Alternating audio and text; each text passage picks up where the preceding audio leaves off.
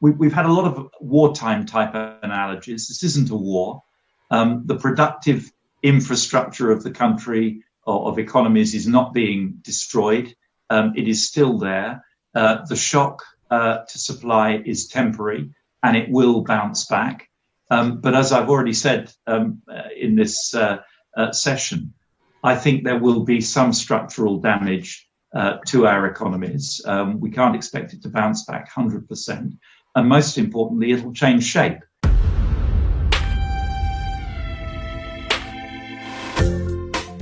Well, hello, and a very warm welcome to this, the fourth live webcast from Investec Wealth and Investment. We are growing. Last week, our web chat had people dialing in from 38 countries, which is fantastic news. So if you are new to this, welcome to our series on markets and investing in times of COVID-19.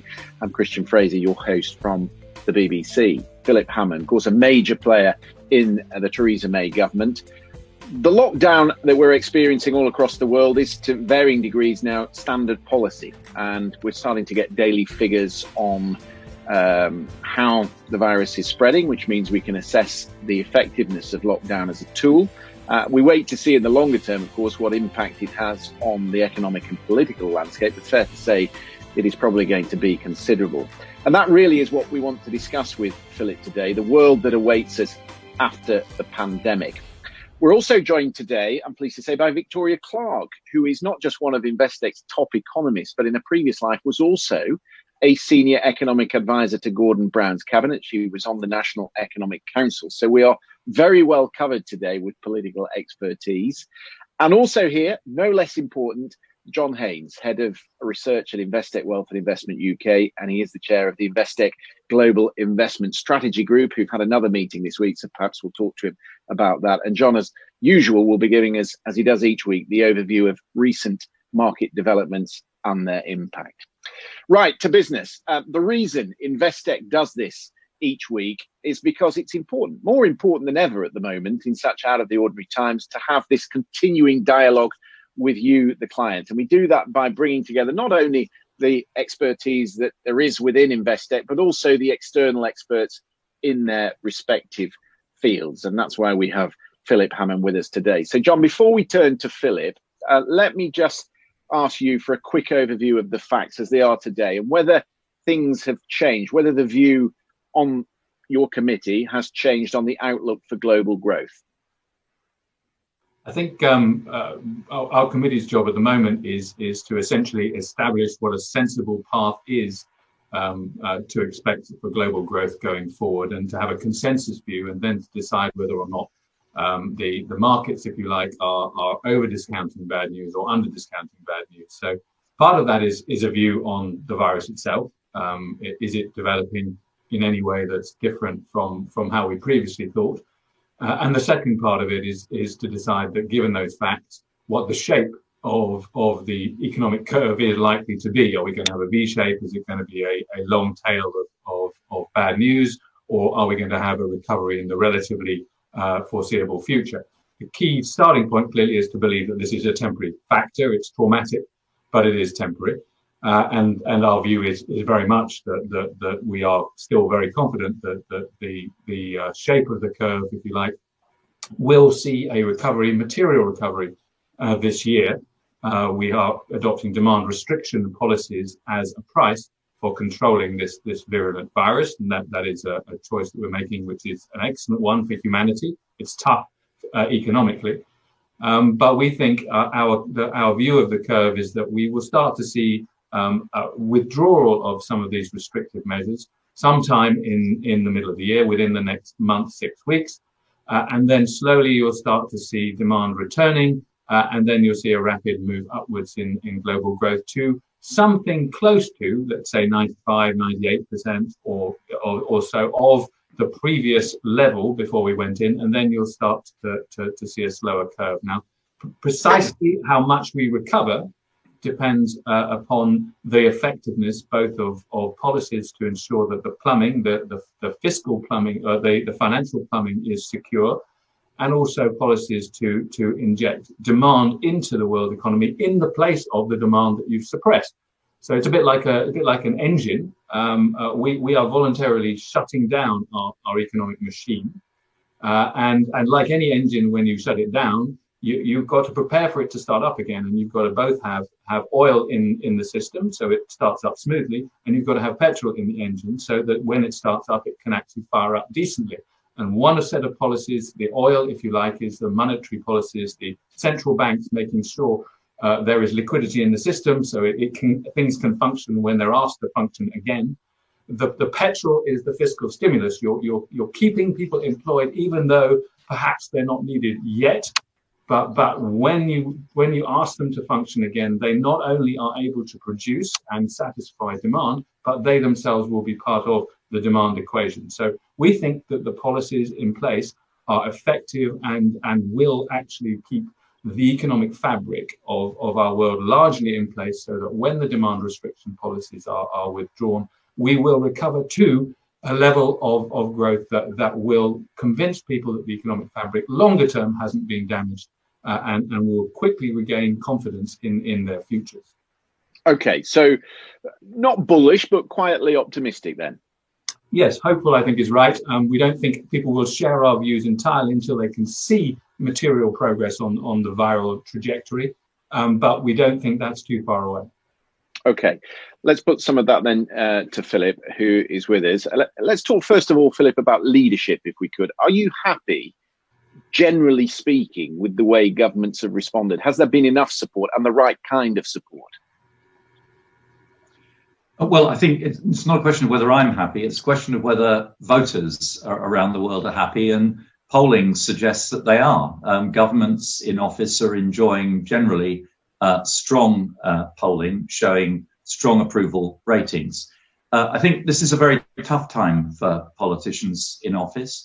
Obviously, the world's focus is on the health emergency, and the narrative is largely about combating the virus, preventing deaths, trying to get on top of the disease.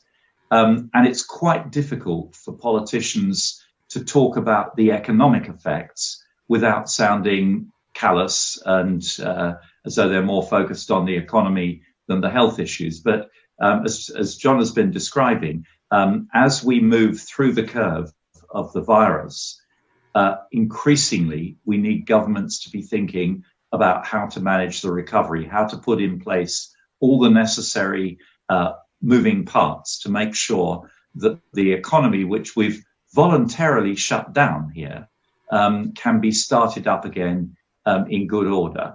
And I largely agree with John's analysis. The only area where I'd slightly disagree is I think we will be very lucky to get through this without any structural damage to the economy. I think sectors of the economy which were already fragile, I'm thinking about retailing in the UK, for example, I think will suffer some structural damage. I do not believe that all the retailers that have shut down for the crisis will reopen after it. I think the decline of the high street will be accelerated, for example. So we are going to have to deal with some structural change as a consequence of this crisis. But yes, it's primarily a supply shock. And as the supply side of the economy kicks back into life, provided governments have done what they are doing now, maintaining households' ability to deliver effective demand. Yes, I would agree with John that we would expect the economy to start recovering quite sharply later on in the year. I'm going to come back to recovery. I'm just going to park that for a second because I want to talk about the immediate action that's being taken. Obviously, governments are watching each other. Do you think there are some clear lessons emerging for governments as to what is best policy? Well, I think the first thing is if you're going to do something, do it. Without naming names, we've seen one or two governments that have appeared to prevaricate and toy with the idea of taking a different route from what seems to be the global mainstream. And then they've dropped into line later on and followed the global mainstream. I think the lesson probably is if you're going to do it, get on with it. Make sure that you put the measures in place that will hopefully help to deliver confidence to the economy. And and maintaining incomes to allow demand to bounce back when supply is able to satisfy it is going to be the crucial issue here. Governments have got quite a lot of tools to manage demand in the recovery.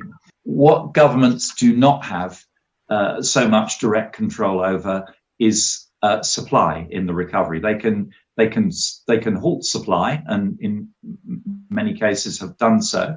But in the recovery, government's ability to micromanage the supply side of the economy is far less than its ability to manage the demand side of the economy. Okay, that's a good place to bring in Victoria. Victoria, the British government, like many others, is pledging to do whatever it takes. But what are the implications of that long term for government finances?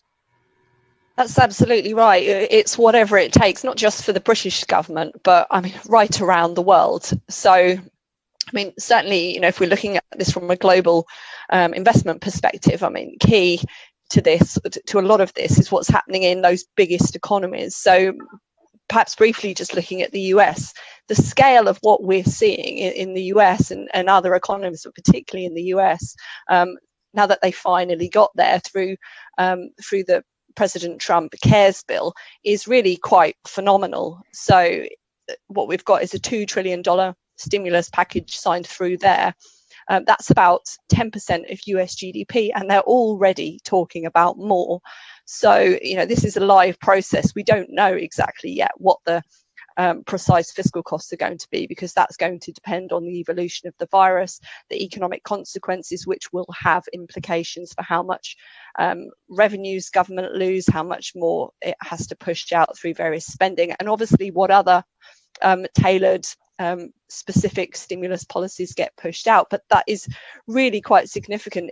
Just to put it in context, that 10% of US GDP that we're talking about is much bigger than the nearly 5% that the Americans put through the crisis years 08, 09, 10. So it really is quite staggering, and that coming on top of an already more worrying baseline from a fiscal perspective. So depending on which set of numbers you look at, the Congressional Budget Office is talking about US debt to GDP of about 80% at the starting point, and that growing to almost 100% by the end of the decade, by 2030. So now you throw this sort of fiscal spending on top of that, and you really are looking at some quite mind-boggling fiscal numbers. And obviously, at the end of all that, there's going to need to be some pretty tough questions asked about what needs to happen with borrowing, and what the US administration is going to do to get that debt trajectory, debt to GDP, on a more comfortable or a more palatable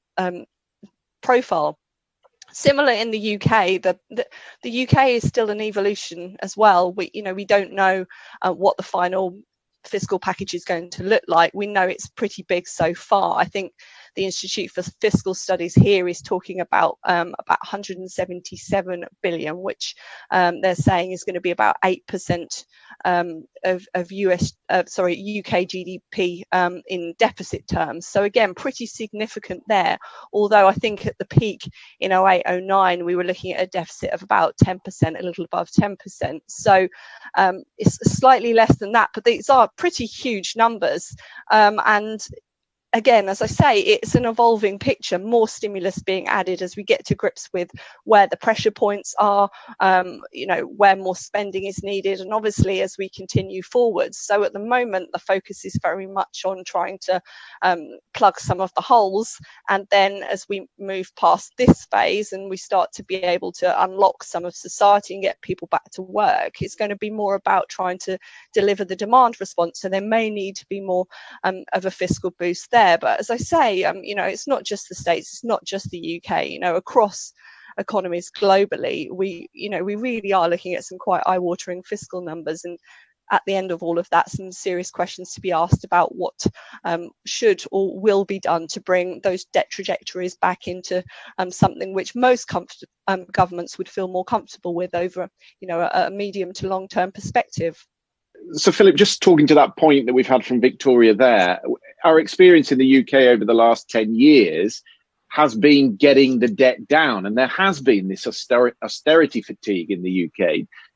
Are we saying that we're going back to that, back to where we were in 2010-11? Well, first of all, let me say the purpose of the focus on debt reduction over the last decade in the UK has been precisely to get us in a state where we are fit to deal with a crisis like this. It was never austerity for its own sake. It was austerity in order to make us leaner and fitter, fixing the roof while the sun was shining in order that we would have some reserves of firepower if we needed to deal with a recession. We couldn't have known at the time that it was going to be a global event like this. It could have just been an ordinary domestic economy recession. But we're in better shape to do that because of the measures that were taken. Now, as Victoria's just set out, the extraordinary package of stimulus, which, by the way, I support, is going to need to be paid for, in a sense. We're going to have to allocate how that pain of lost output is shared, how we deal with the consequences. And I suspect we're going to see some increased taxation, some reining back of the very ambitious program that the government has set out of additional public spending. Some of that will, I think, now not be possible on the scale that the government has envisaged. There will also, of course, be significantly higher borrowing, I suspect, for some time into the future. And then there's the question of inflation. Some of the actions that are being taken right now, all other things being equal, and of course all other things aren't equal, but all other things being equal, would tend to have the effect of delivering an inflationary stimulus. But we may also find that policymakers, political leaders, reach for inflation as a policy tool to manage down debt to GDP ratios over coming years and decades. I know it's difficult to look beyond the short term because we're right in the teeth of the crisis at the moment. But how do you expect the world to change, not just from a financial perspective, but geopolitically? How will it affect the way we look at the world years from now?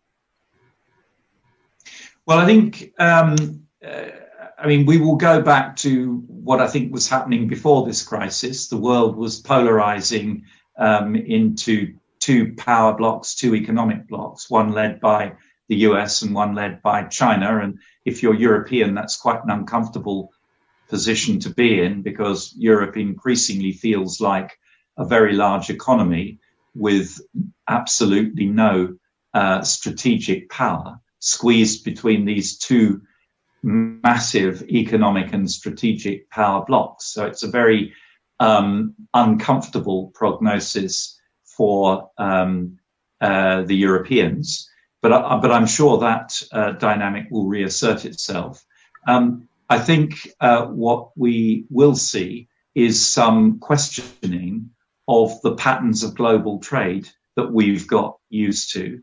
The very efficient, lean global supply chains, which have worked very well when they're working very well, will, I think, come into sharp focus because they've proven to be very non-resilient. And I think across the globe, people will be looking from a national security perspective at the way trade supply chains work, and will be asking whether we need to mandate the building in for national security purposes of greater resilience. I can't imagine, for example, that in the UK, the public isn't going to want to see some greater domestic capability to produce vital medical supplies and equipment in case there's a further crisis of this nature. We already do this in the military sphere, where we routinely accept that we will pay a price in terms of economic efficiency for having a domestic military production capability. But we know we need, for example, to be able to produce submarines in the UK for strategic reasons. and we therefore produce them very expensively when we could buy them much cheaper from the Americans. But we choose to have a domestic production capability, and I would expect public opinion to want to see that approach applied to other strategic areas of the economy, including healthcare. It's a really important point, that, isn't it, Victoria? There are huge advantages, of course, we know, to globalization, but when borders are pulled down nationally, as they have to be to control the virus, and as Philip says, there are strategic industries that suffer as a result, then people are going to ask obvious questions about globalization. Yeah, absolutely. Big questions being asked about whether things may have moved too far, whether there's more resilience that needs to be built in. And of course, that, key focus over recent years and decades has been, trying to bring down costs, trying to maximize competitiveness. Then obviously that will be looked at, I think, pretty broadly after all of this by, governments the world over. One interesting question, interesting angle from all of this that someone asked me in the last couple of days is whether this likely changes the dynamic in trade talks globally, but perhaps also on Brexit. Will it make the EU and the UK more or less inclined to go for a freer, more integrated trading arrangement to try and make sure that drives the upturn that comes at the end of all of this? Or perhaps, given that there's more resilience, more security in having, more of a domestic process, does that reinforce the dynamic of onshoring? So, that's obviously a difficult question to answer at this, because as Philip and others have said, we could be facing quite a different economic landscape, in terms of globalization, but also in terms of perhaps the structural mix of the economy, the retail sector in particular. But there will be firms clearly there will be firms that won't be caught in the safety net, or the safety net won't be enough to keep them operating for as long or in the way that they have before. So I think, at the end of all of this, the economy will bounce back, and, we can mend the public finances in the way and how we choose to do so. But we will be faced with some differences in the structure of the UK economy. They may be small, they may be big. I want to put this point to Philip in a second, but in terms of the post-crisis solutions, it's very easy to intervene. It's less easy to unpick that intervention. Who decides when it happens? When is the time right? What happens if some countries go before others? What sort of tensions is that going to put into the global system? So, I think from a global perspective, in terms of sort of trade repercussions, that it's likely that we have a rethink globally about whether we need a slightly more coordinated approach. So, one of the key things that struck me over the last few weeks is actually how slow international authorities were to come together in the way that they were in the aftermath of 2008 and 2009. So, finally, in the last week or so, we had this kind of whatever it takes statement from those international authorities. And, it was that plus the sort of late to the party announcement of various fiscal measures that seemed to finally kick risk sentiment a little bit more into life. And I would hope that, in the aftermath of this, there is perhaps more appetite for global coordination. We'll see whether the presidential election this year brings a change of leadership there. That might be significant as well. But there's a number of factors. And I think, if people are hurt hard in the downturn and the recovery isn't as quick and as sharp as people expect, then that will change the psychology. And perhaps that might drive some of those global coordination forces, back together, which would certainly, from my perspective, be a clear positive. Philip, let me put that point to you. Unwinding the stimulus that we've had, who says when that happens? How quick can it happen? Well, I think there are 2 points here around unwinding, and Victoria's absolutely right. It's much easier for governments to get involved, intervene, than it is to unwind that intervention.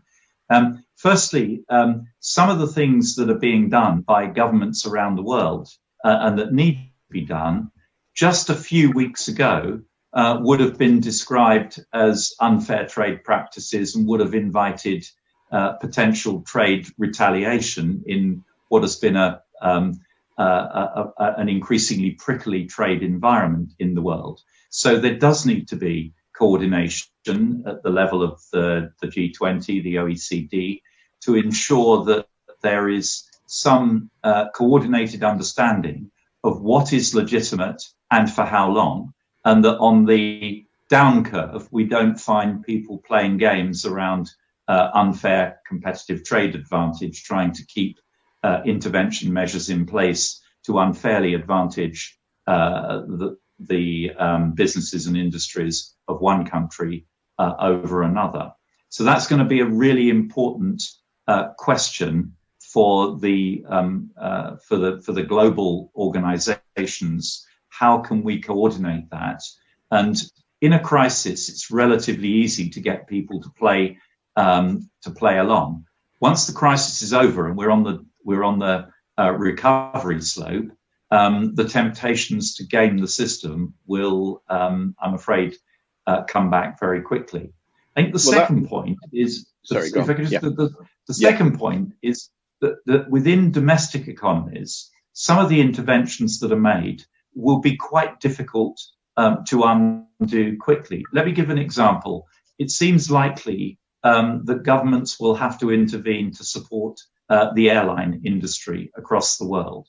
And yet the airline industry is at the forefront of another very controversial debate around climate change and global warming. If we end up in a world where our governments control our airlines, those who would seek a more radical solution to addressing climate change will want governments to use that control in a very political way, and governments extracting themselves from control of the airline industry, for example, may prove to be quite difficult and controversial politically. And just extending that point, it's maybe off our beaten track, but in terms of climate change, which is important to the global economy going forward, does this set back the climate debate?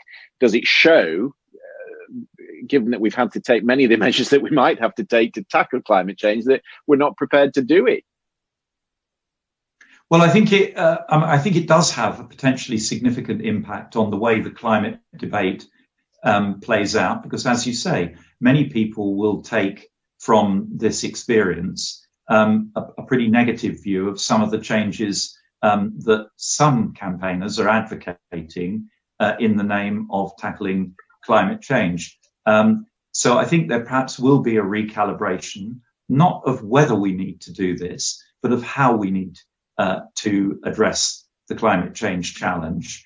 It puts some of the measures that we've been talking about in the abstract into a very stark contrast as we face this particular crisis. I want to bring John back in because, John, you understand China very well. I think you even speak a bit of Mandarin.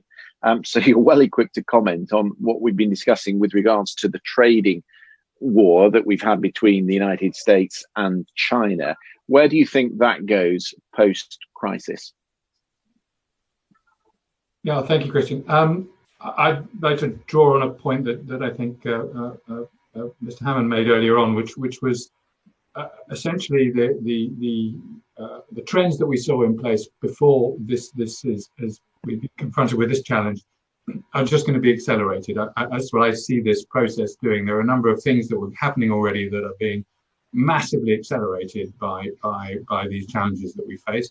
One of this is, suddenly we all know we can work online, and that whole retail reorganization is going to happen overnight. So absolutely, Philip's comment to my earlier point that we're not going to recover all the fabric that has been unpicked by this particular shock is absolutely right. That it's substantially intact is the economic fabric, not entirely intact is where we will be. But I think the great geopolitical forces that have been essentially, we rode the rise of China in a very positive way in the post-2000 period. and essentially we had a economic and monetary environment which essentially was Pax Americana plus Bretton Woods 2.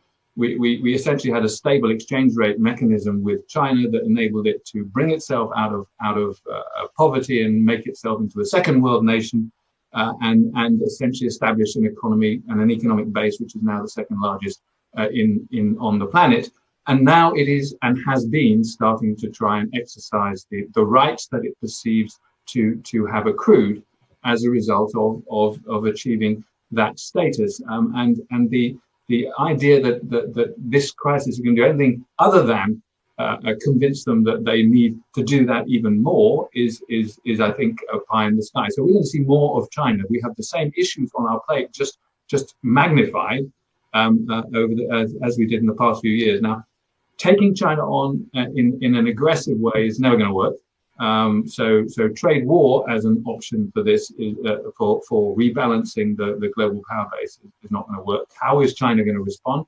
Well, they're going to look for a respectful relationship with the United States and all their partners. And the first shots that were fired in attempting to reset that debate last year and the year before by the Trump administration, those echoes are going to come back and come back and come back. I think that for investors, I just think, however, you've got to accept that as being a rising and falling heat in the two most important in the most important economic interaction in the global economy at the moment. But you've got to make a decision. You've got to decide. It's not so much about America. You know, America is going to essentially behave in a certain way, reasonably predictably. You have to make a decision about whether you think China is going to behave in a reasonably predictable way. Is it a force for stability or a force for instability? And you have to have an explicit view on that, because if you think China is going to be a force for instability in the economic equation, then we have some very unpleasant periods ahead of us. For me, I read the Chinese as understanding their interests as being a force for stability. Their whole dynastic justification, the justification of any dynasty is that they have the mandate of heaven. They provide stability for their people. So I think the Chinese agenda is positive in terms of the development of the global economy. But if it isn't, if they get pushed too far by the way that people decide to aggressively pursue a single interest slicing of the economic cake, then a little like Saudi Arabia and Russia have decided to do a beggar my neighbor strategy in the oil markets, there is no guarantee that China wouldn't do the same thing for trade markets in order to make a point. So you know, this is going to be a very interesting exit from this particular incident. It will reset and clarify people's agendas, and I expect some quite hard statements from both sides as you move into the next 2 or 3 years. If President Trump gets another term of government, then his China 2 policy, if you like. China 1 was to get them to the table and to shout at them a bit. China 2 is to get even more progress out of it, and we will see whether that agenda is pursued in a way that is acceptable to the Chinese or not. If not, then I'm afraid we're going to have some uncomfortable times again, which is totally independent of the current crisis. And just very quickly, before I get to our viewers' questions, Philip, lest we forget, aside from that China issue, there is also, as John just said, the oil price issue as well, which was there before the crisis. Yes, can I just, on the China question, just very briefly, I think the key thing here is whether the Western powers, led by the US, are going to allow the international institutions that we have to evolve in a way that gives China a reasonable bite of the cherry. China's the world's second largest economy. If we want China to be pro the status quo, then we have to make the status quo work for China. If we insist on keeping China out of what it sees as its rightful role, then it will start to set up rival institutions and become a force for instability. So I think I agree with John that China is instinctively a force for stability, but we have to ensure that China can exercise that instinct for stability within the institutions we've created. And on the question of oil, of course, there's a separate battle going on here, partly about the spat between Saudi Arabia and Russia, partly perhaps about the irritation by the traditional oil producers around the growing significance of US fracking as a force in the oil market, and a sense that a period of low-priced oil will kill off that competitor for good. And actually, some of what's happening at the moment suggests that might be the right analysis. But we're in a very bad place in the oil market at the moment, with storage capacity rapidly running out, and everybody seemingly intent on keeping the taps turned up at full capacity. That's going to create some very serious problems for many economies around the world, and it's yet another strand of instability that we have to deal with. Okay, we get an incredible number of questions that come in from people who watch us each week. And as ever, we are allocating experts within Investec to get to all your questions. So you will get an answer. It might take us 24 hours to get to each and every one of them, but be patient with us because we will get you answers. But let me pick out two or three of those that we've had. And maybe I could start with you, Victoria. Here's one. With the indiscriminate sell-off in equities, driven largely by the dominance of quantitative investing, to what extent do you think this will shift institutional investors away from passive indexation towards more active approaches with greater emphasis on price discovery? Yeah, fine. It probably is a better house with me. I think there are. It's structurally. We have set up an industry which finds it easier to use passive products, and that momentum will be hard to unwind very quickly.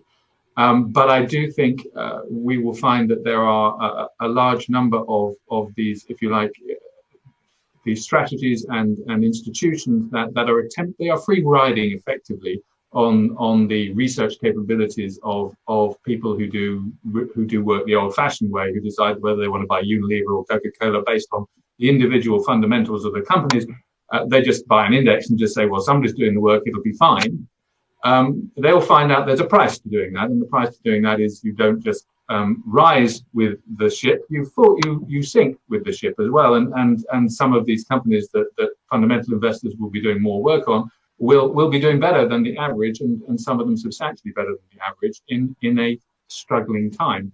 So I think there will be people who have taken these strategies, and particularly those who, as we always do, levered them at the wrong time, will find that there is an underlying cost to their strategies that they hadn't realized, and some of the capacity pursuing those strategies will go away. I think longer term, that there is clearly a substantial pool of money that just wants low-cost execution and exposure to the global economy. They will be around for some time, but I do think the tide of that being the default strategy is probably going to be halted and potentially reversed. I hope reversed, because I think actually it's a good thing to have an industry that does work the old-fashioned way.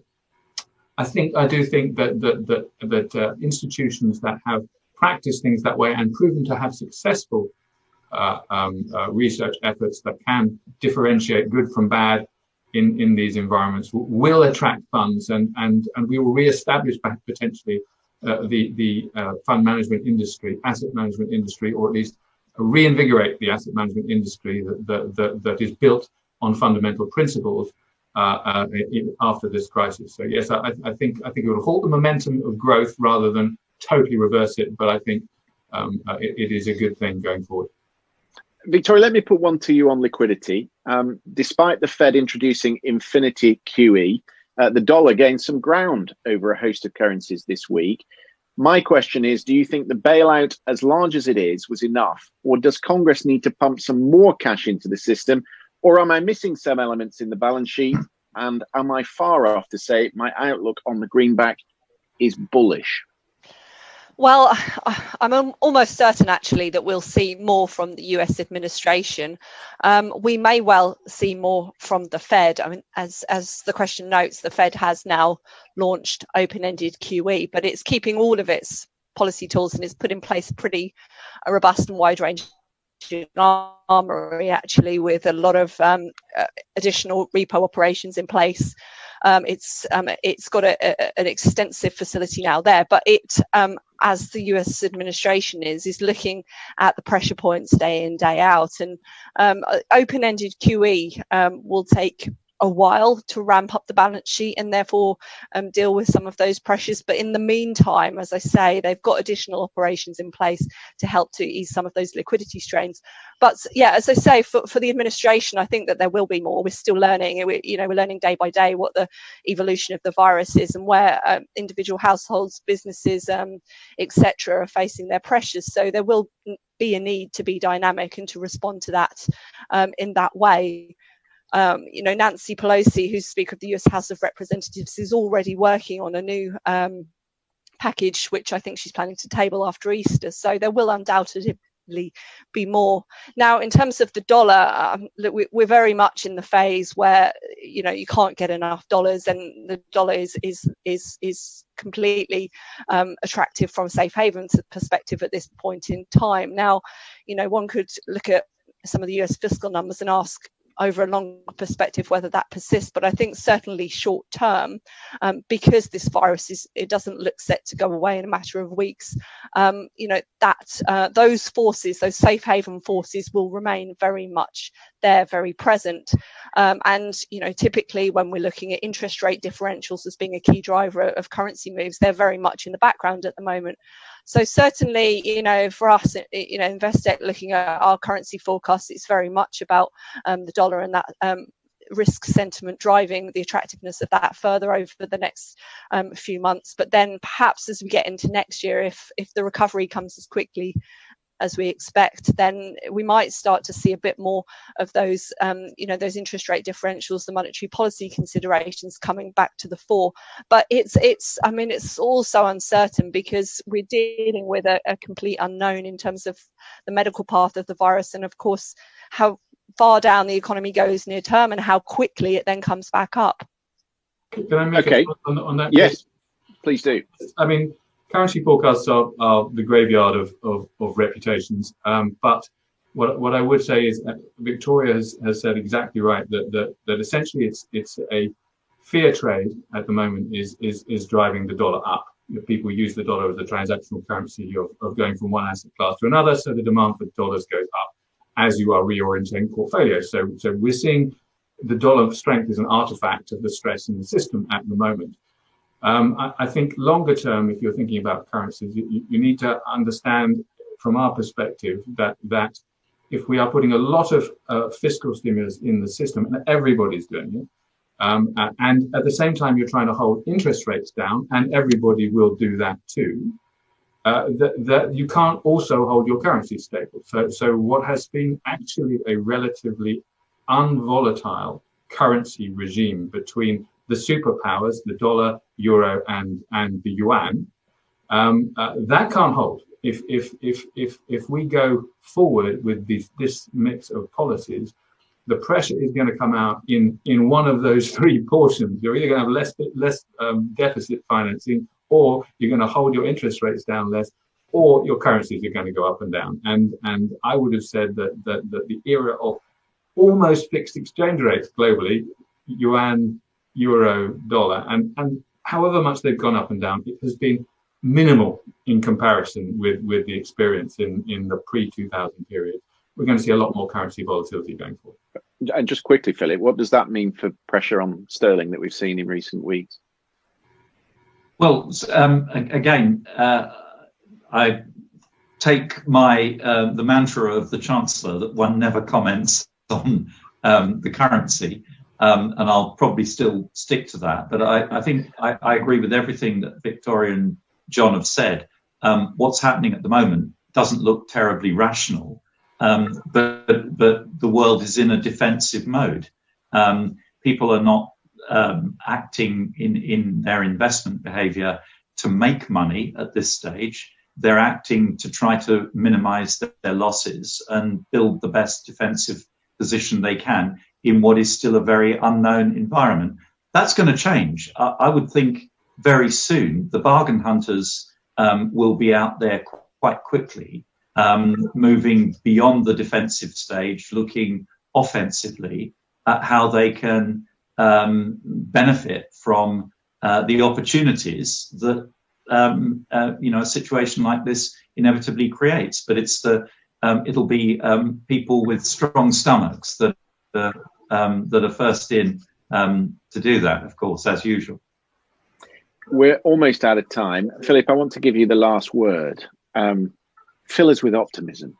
Maybe you can't, I don't know. But give us something uplifting to go away with. I don't know that filling with optimism is quite the right point. But I think what we have to accept is that in the short term, there's going to be considerable pain. We don't know the shape of the recession that's coming. I would hope that it is a V shape, that we get it over with quickly and that we bounce back. We've had a lot of wartime type analogies. This isn't a war. The productive infrastructure of the country or of economies is not being destroyed. It is still there. The shock to supply is temporary and it will bounce back. But as I've already said in this session, I think there will be some structural damage to our economies. We can't expect it to bounce back 100%. And most importantly, it'll change shape. I suspect there will be a lot more home working, a lot more online shopping everywhere, a lot less high street retail in all economies, with the UK leading the way. Some sections of the leisure industry may never fully recover. So there will be significant change to the economy. We will have to work out who's going to bear the costs of this crisis and apportion it through borrowing to future generations, through taxation and spending reductions to current generations, or through encouraging more inflation to ensure that it's distributed within the current population. And I think what we will see is that our system is pretty resilient, but we will have to fight off challenges, not just from the traditional left, but also from those with a radical climate change agenda, seeking to use this crisis as a catalyst to challenge our institutional structure and the status quo of our economy. But I suspect we will demonstrate resilience, and there will finally be a need to revisit the way we operate our economy and global supply chains to ensure that the physical resilience in our trade structures is there in the future in a way that perhaps it hasn't demonstrated over the last few weeks.